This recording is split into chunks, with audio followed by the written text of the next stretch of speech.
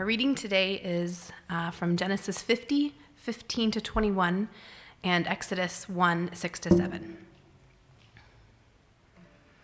When Joseph's brothers saw that their father was dead, they said, "What if Joseph holds a grudge against us and pays us back for all the wrongs we did to him?" So they sent word to Joseph saying, "Your father left these instructions before he died. This is what you are to say to Joseph. I ask you to forgive your brothers the sins and the wrongs they committed in treating you so badly. Now please forgive the sins of the servants of the God of your father." When their message came to him, Joseph wept.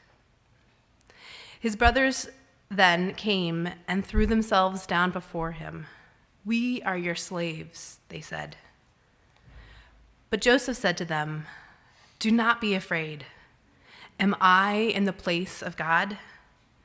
You intended to harm me, but God intended it for good to be accomplished, what is now being done, the saving of many lives. So then, don't be afraid. I will provide for you and your children." And he reassured them and spoke kindly to them. Then Joseph died, and all his brothers and that generation. But the people of Israel were fruitful and increased greatly. They multiplied and grew exceedingly strong, so that the land was filled with them. This is the word of the Lord. You may be seated.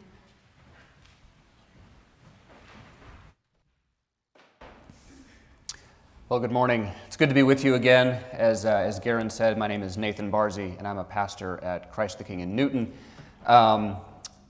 Before we come to this passage, let's bow our heads and hearts together and pray.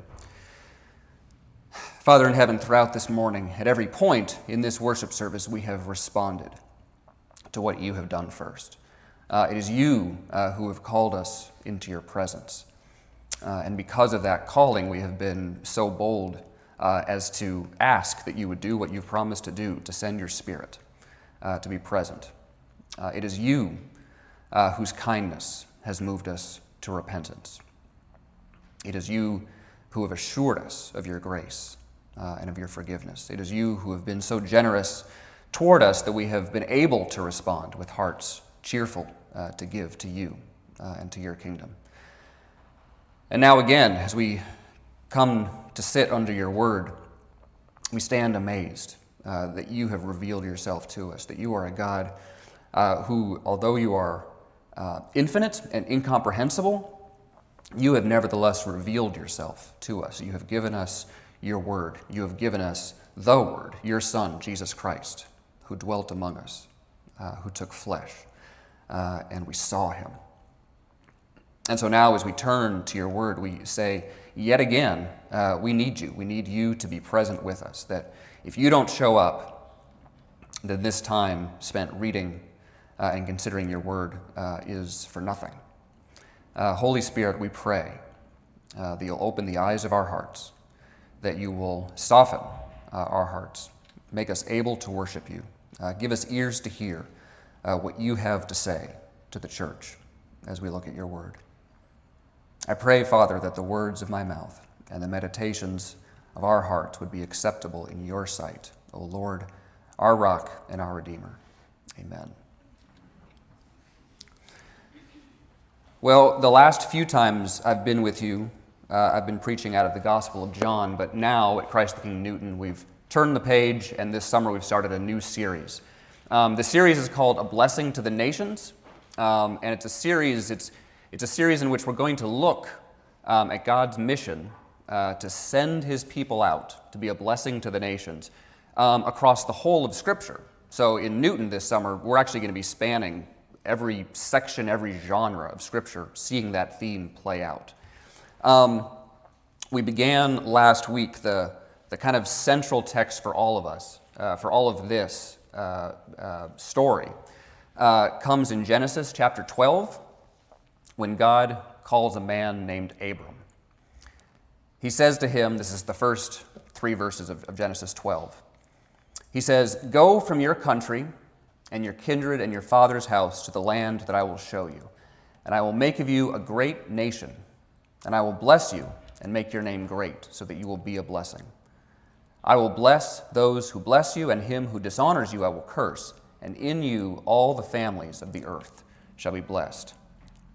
Now, let me just give you the 30-second version of the sermon that Bradley, my co-pastor in Newton, preached last week, just so we know just sort of the foundation, the background for this whole series. It was really easy to remember.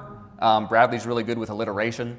And so from this text, he said, here we see of God's mission. We see the core of God's mission, we see the context, and we see the continuity of his mission. The core of the mission is simply go and be a blessing. In the original Hebrew, where it says, in what I read, so that you will be a blessing, it's actually an imperative. And so God is saying, go, be a blessing. The context for the mission of God is everything that comes before Genesis 12. And this is important to understand. It's important to understand that when God calls Abram, sometimes it feels like the story of Abram, who's later named Abraham, right? Father Abraham had many sons. That can feel like the beginning of a brand new story that just kind of comes out of nowhere. And this is the story of the people of Israel. But you got to understand that story has a context, and it's everything that came before. It's a God who creates a world, a God who creates humanity and calls humanity into relationship with himself. But over the course of those first 11 chapters, starting with the fall itself in Genesis 3, we see how humanity rebels and turns away from God. And over the course of 11 chapters, it's very, very clear how humanity is not going to save itself. God has given humanity a mission right from the very beginning to fill the earth, to be fruitful, to multiply, to spread God's order and beauty and peace, shalom, wholeness, fulfillment, fullness. We talked about that last week here, over the face of the earth. But in Genesis 11, right before the call, sort of the last chance, if you will, we see humanity doing exactly the opposite. The people say, we're not going to spread out and fill the earth. We're not going to share God's goodness with everyone. No, we're going to gather in one place. We're going to make a great name for ourselves. We're even going to build a tower up to heaven. We are going to do the work of connecting heaven and earth on our own way. God frustrates that, but then when he calls Abram, you see the way that his call responds to that. The people had said, let's make a great name for ourselves, let's bless ourselves. God says, no, I'm going to make a great nation out of you. I'm going to give you a great name. And I'm going to do it to the end that all the families of the earth will be blessed. I am going to see that mission go forward. And of course, that leads straight to the last C, the continuity of the mission. That from Genesis to Revelation, what God is doing is not plan A that fails, and then let's try again with plan B, and then let's try again with plan C, but it is one. It is one mission across the whole of God's scriptures. Now, okay, so that was the really brief background. This week, we're looking at the end of Genesis. We're looking at Genesis 50. We've moved forward just a little bit in the story. And what I want us to see in this passage is how even early, even right at the beginning of the story, we're seeing how faithful God is to sustain this mission. We read the end of the Joseph story in Genesis 50. Let me fill you in on what happened in between. Okay, so God called Abram.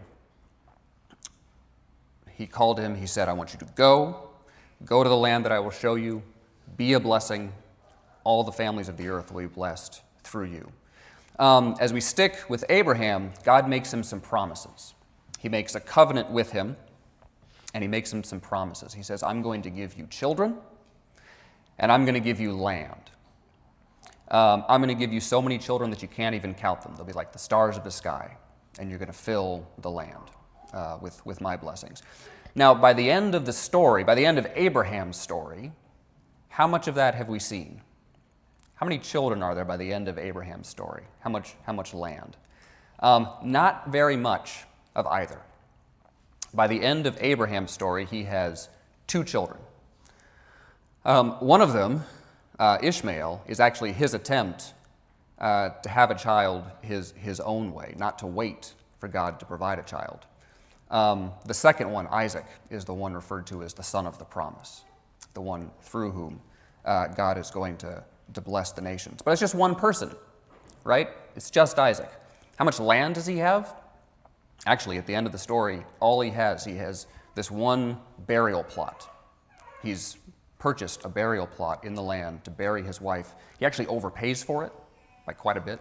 It's kind of a comical story.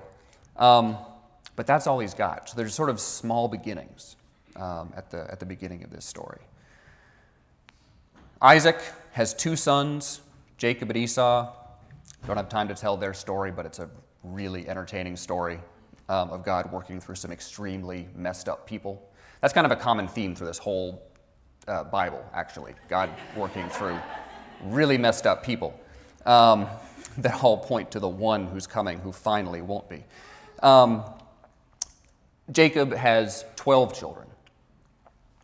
The 11th of them is named Joseph, and Joseph is his favorite in kind of an unhealthy way, right? He really favors Joseph, and it doesn't help Joseph or his brothers at all. Joseph is spoiled. Joseph has a big head. Joseph goes around telling his brothers, hey, I've been having these dreams, and you know what these dreams mean? These dreams are telling me that one day you, all of you, and not only you, but mom and dad, are going to bow down to me. They don't take this very well, as you can imagine. And so there comes a day when they're all out far from their father, and they see a band of slave traders coming by. And they say, let's see what become of this dreamer. And they sell him into slavery for pieces of silver. And he's taken to the land of Egypt. While he's there, he is imprisoned on false accusations and sort of falls just to the depths of where he can be until dreams come back into the story. It turns out that Joseph has a knack for interpreting dreams.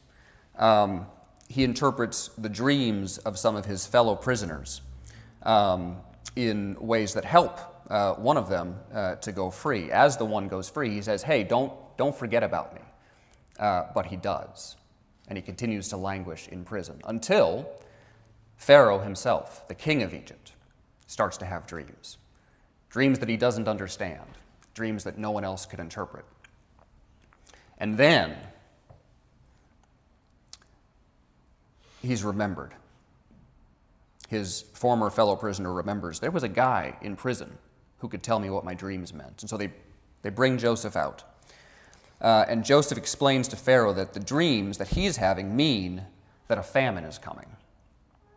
That there's going to be 7 good years ahead of them, but then after that, 7 years of famine. Famine so bad that the 7 good years will just be forgotten. And so he advises, here's what you should do. Take these next 7 years and store up as much grain as you can. Get ready. Prepare. Pharaoh thinks this is a great idea. He thinks it's such a good idea that he actually pulls Joseph out of prison and says, I like this plan and I'm putting you in charge of it. And in fact, in all of Egypt, you are second in command. There's no one greater than you except for me in all of Egypt. The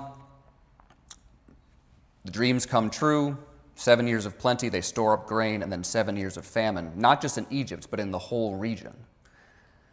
When we get to chapter 50, the section that we read, what's happened is Joseph's brothers, back in Canaan, have come to Egypt to look for food because they've heard that there's grain in Egypt.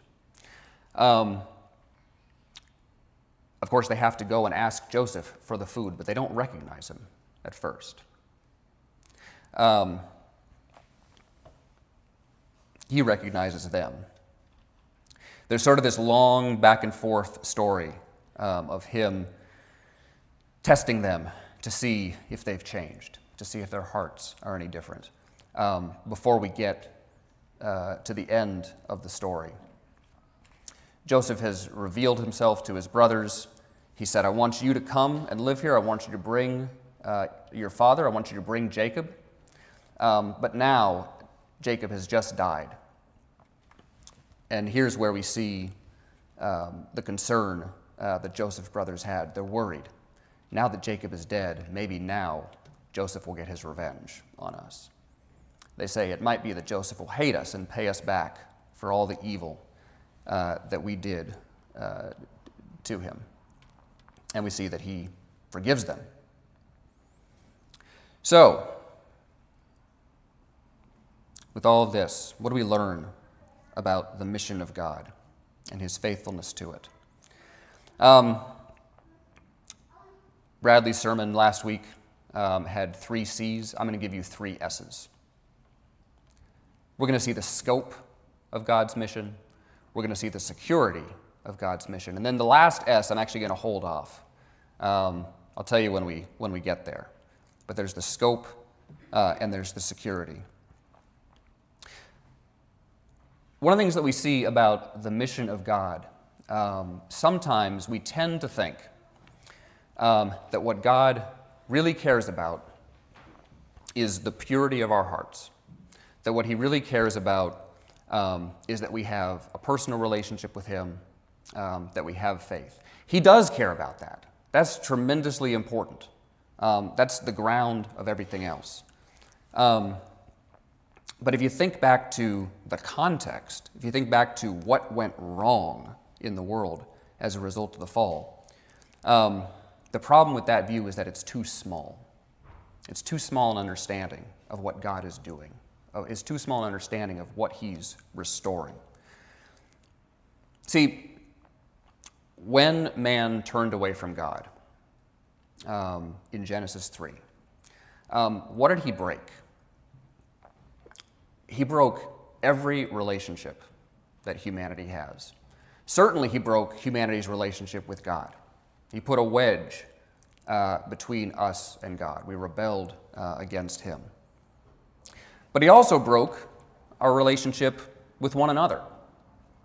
He introduced conflict and strife into the world. We see this right in the words of Genesis 3 itself, that God says to the woman that whereas your relationship with your husband had been one of love, one without shame, now there's going to be conflict, there's going to be tension, there's going to be strife. It's the ground for all of the tension and strife that we experience, all of the violence that we see in the world around us. Our relationship with God is broken, our relationship with one another is broken, our relationship with the creation itself is broken. When God speaks to Adam in Genesis 3, he says, "Cursed is the ground because of you. In pain you shall eat of it all the days of your life." So whereas previously the relationship to creation had been one where creation was fruitful, the ground provided everything that they needed, now there's pain. Now there's discord. It's broken. If you have ever had that sneaking sense, maybe you've had this recently, maybe you've had this especially in the last 2 years, that it just feels like everything is broken. That it just feels like all around you is chaos, that everything is just getting worse and worse, and there doesn't seem to be anything you can do to hold it together. The Bible would say you are not very far off, and there's good reason for it. That because humanity, which God put at the very apex of his creation, because humanity, which was given this job to rule over the earth as God's steward, again, to fill it, to be fruitful, to multiply, to extend the borders of this garden that God had made. Because humanity turned away from that vocation, everything is broken. One of the things that we see then at the end when we look at what's happened in Joseph's life is that God's mission, when God says, "Go and be a blessing to all nations," that blessing extends as far as the curse extends. Right? At Christmas, we sing that song. It's got the lyric, "Far as the curse is found," right? That's in Joy to the World. His blessing extends as far as the curse is found. And so if the curse was something that affected not only our relationship with God, but our relationship with each other and our relationship with the creation, look at what we see in Genesis. That in Genesis, God is working to bring reconciliation between people who are at odds with each other. He's working in Joseph's heart, in his brothers' hearts, that they can be reconciled, that Joseph can forgive. And he's working to bring a blessing that saves humanity from the brokenness of creation. That in spite of this famine, in spite of this threat of mass starvation, he's placed his people, he's placed Joseph in just the right place and at just the right time to bring healing and to bring restoration.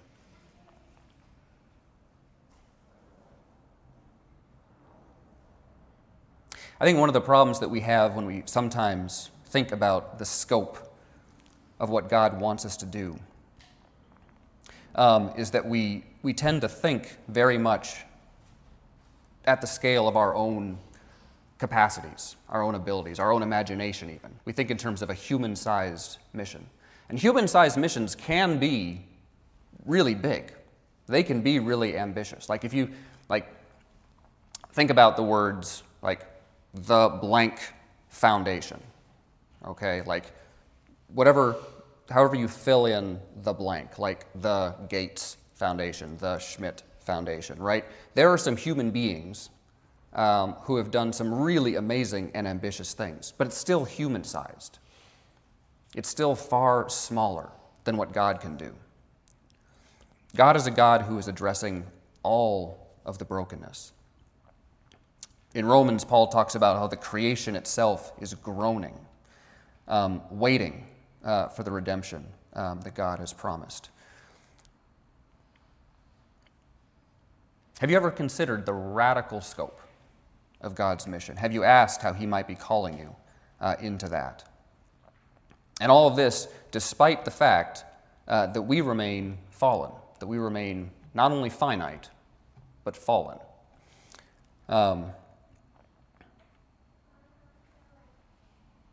That's why we need the second thing that we see in this text.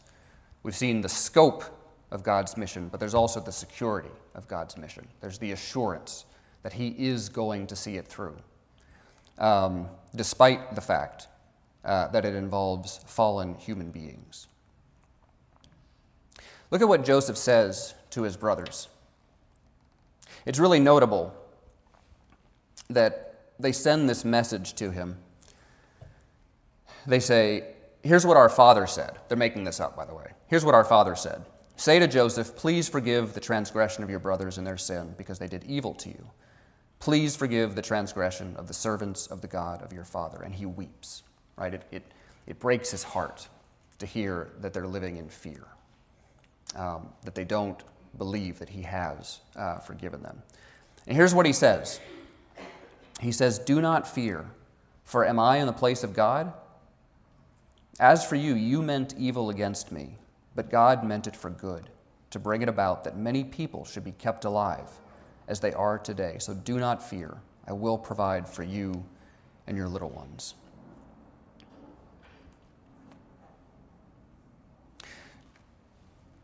The security of God's mission, the assurance that he will see it through, is that it rests on his character and not on ours. That it rests on his power and not on ours. That it rests on his sovereignty. We sometimes talk about this doctrine of providence, right? And this is one of these teachings. I call it the doctrine of providence because that's how it's usually known, and it's usually, when you think about it as being this very abstract, arcane, philosophical thing that first-year seminary students debate late at night, right? You need to know that is not what it's for. The providence of God, his governing of all things, his rule, his control over all things, is not an abstract philosophical treatise. It is for your comfort. It is for exactly the same comfort that Joseph spoke to his brothers. You meant it for evil, but God meant it for good. Because here's what it means. It means that even though God isn't the author of sin, even though he's not the one doing evil or causing us to do evil, he is fully in control and fully able to work even through the evil that we commit for our good. That even as we mess up, even as we choose to go our own way, we cannot thwart God's plans for us. We cannot deter him from his purposes to bless us. And there's one other thing to notice about this, is that the fact that Joseph is able to say, you meant it for evil, but God meant it for good, that is absolutely essential to his ability to forgive his brothers. Right? Because think about this. They had ruined his life. Right? They sold him into slavery. He wound up not just in slavery, but in prison. They had taken everything from him. And if his attitude was, my well-being depended on my having freedom, a place in my Father's house, material comfort, and you took all of that from me, he would never have been able to forgive. But because he understands that because God can and does work for his good, and not only for his good, but for the good of the nations, for the good of the world, through the evil that his brothers had done. If that's his attitude, if that's your attitude, then there's really nothing that you're not able to forgive. Here's the question that I would pose to you as you think about the security of God's mission, the assurance that God will see his good purposes come through. Where are you tempted towards despair? Where are you tempted towards despair for healing and reconciliation? Have you, on the one hand, despaired of being able to serve God because you look at your own character, you look at your own life, and you say, I'm too far gone. I've done too much. God cannot use someone as broken as this. Or, on the other hand, have you despaired of reconciliation in a relationship where someone has hurt you so deeply that you think this relationship is beyond repair? Where have you been tempted to give up?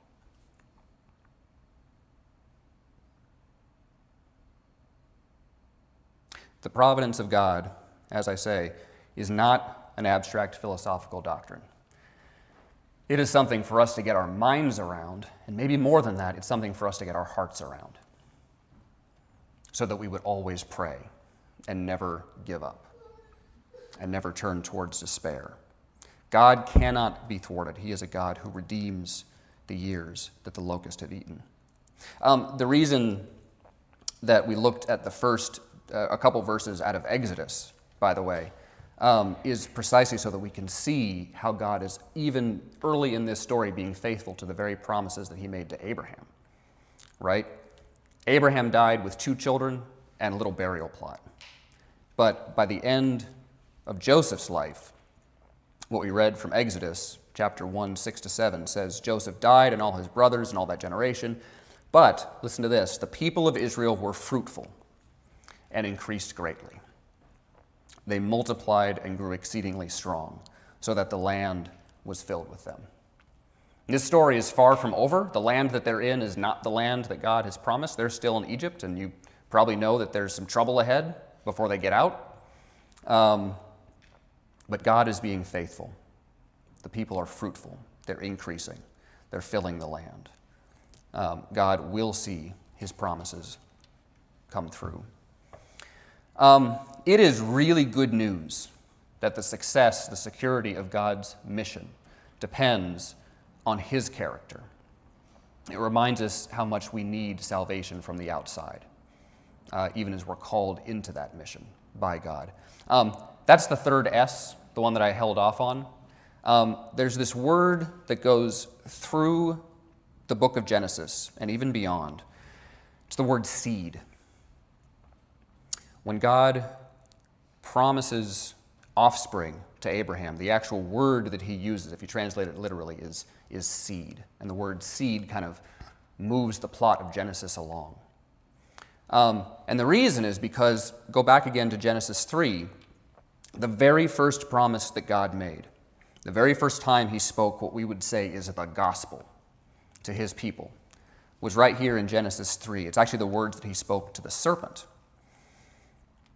He said, I will put enmity between you and the woman, and between your offspring and her offspring, your seed and her seed. He shall bruise your head, you shall bruise his heel. See, the serpent had managed to redraw the lines of friendship. He had convinced Eve, he had convinced Adam and Eve that God was their enemy and he was their friend. And God is saying, I am not leaving things like that. I will put enmity back between you and them. They will know that I am their friend, that I am their God, that I am their Father. And he promises seed. He says, one day the seed of the woman is going to crush your head. And from then on, the story really never gets cut off from that promise. It's a story where God, in calling Abram, he calls one man, and that man becomes a family, and that family becomes a whole people.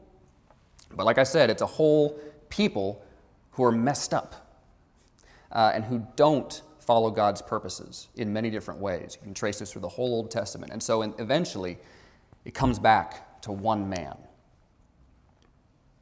It comes back to Jesus, who finally is the one who actually is faithful to God's mission.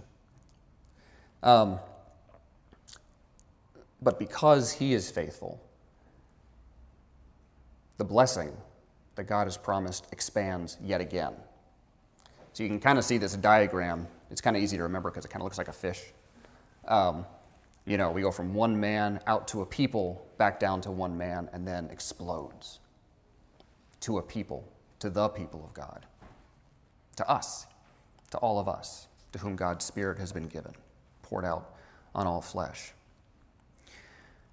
We see hints of this one who's coming, even right here in this text when we think about Joseph. That's one question that we should always be asking ourselves when we look at the story of God's mission across the entire Bible. Always be asking yourself, where is this pointing me towards the seed, towards the one? Like, where am I getting hints of the promise of that one? I couldn't come up with a better way of explaining this than the one in the Jesus Storybook Bible, which I think many of you are familiar with. And so I'm just going to read it. Here's the end of the Joseph story, the way I have read it to my children, and some of you have read to your children. One day, God would send another prince, a young prince, whose heart would break. Like Joseph, he would leave his home and his father. His brothers would hate him and would want him dead. He would be sold for pieces of silver. He would be punished, even though he had done nothing wrong. But God would use everything that happened to this young prince, even the bad things, to do something good, to forgive the sins of the whole world.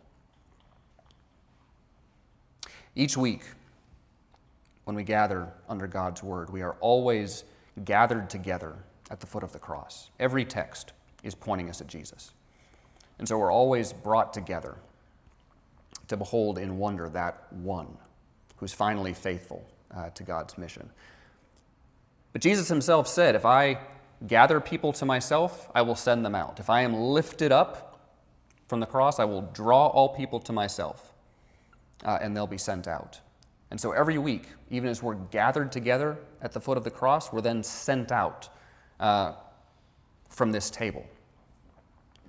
Because God never sends his people out on mission without a good meal. We're gathered together at the foot of the cross. And then we come to this table to have our faith be fed and to be nourished, to the end that our love would be God's love reaching into the world, to the end that we would be a blessing to the city where God has sent us. So before we come to this table. Let's pray to that end.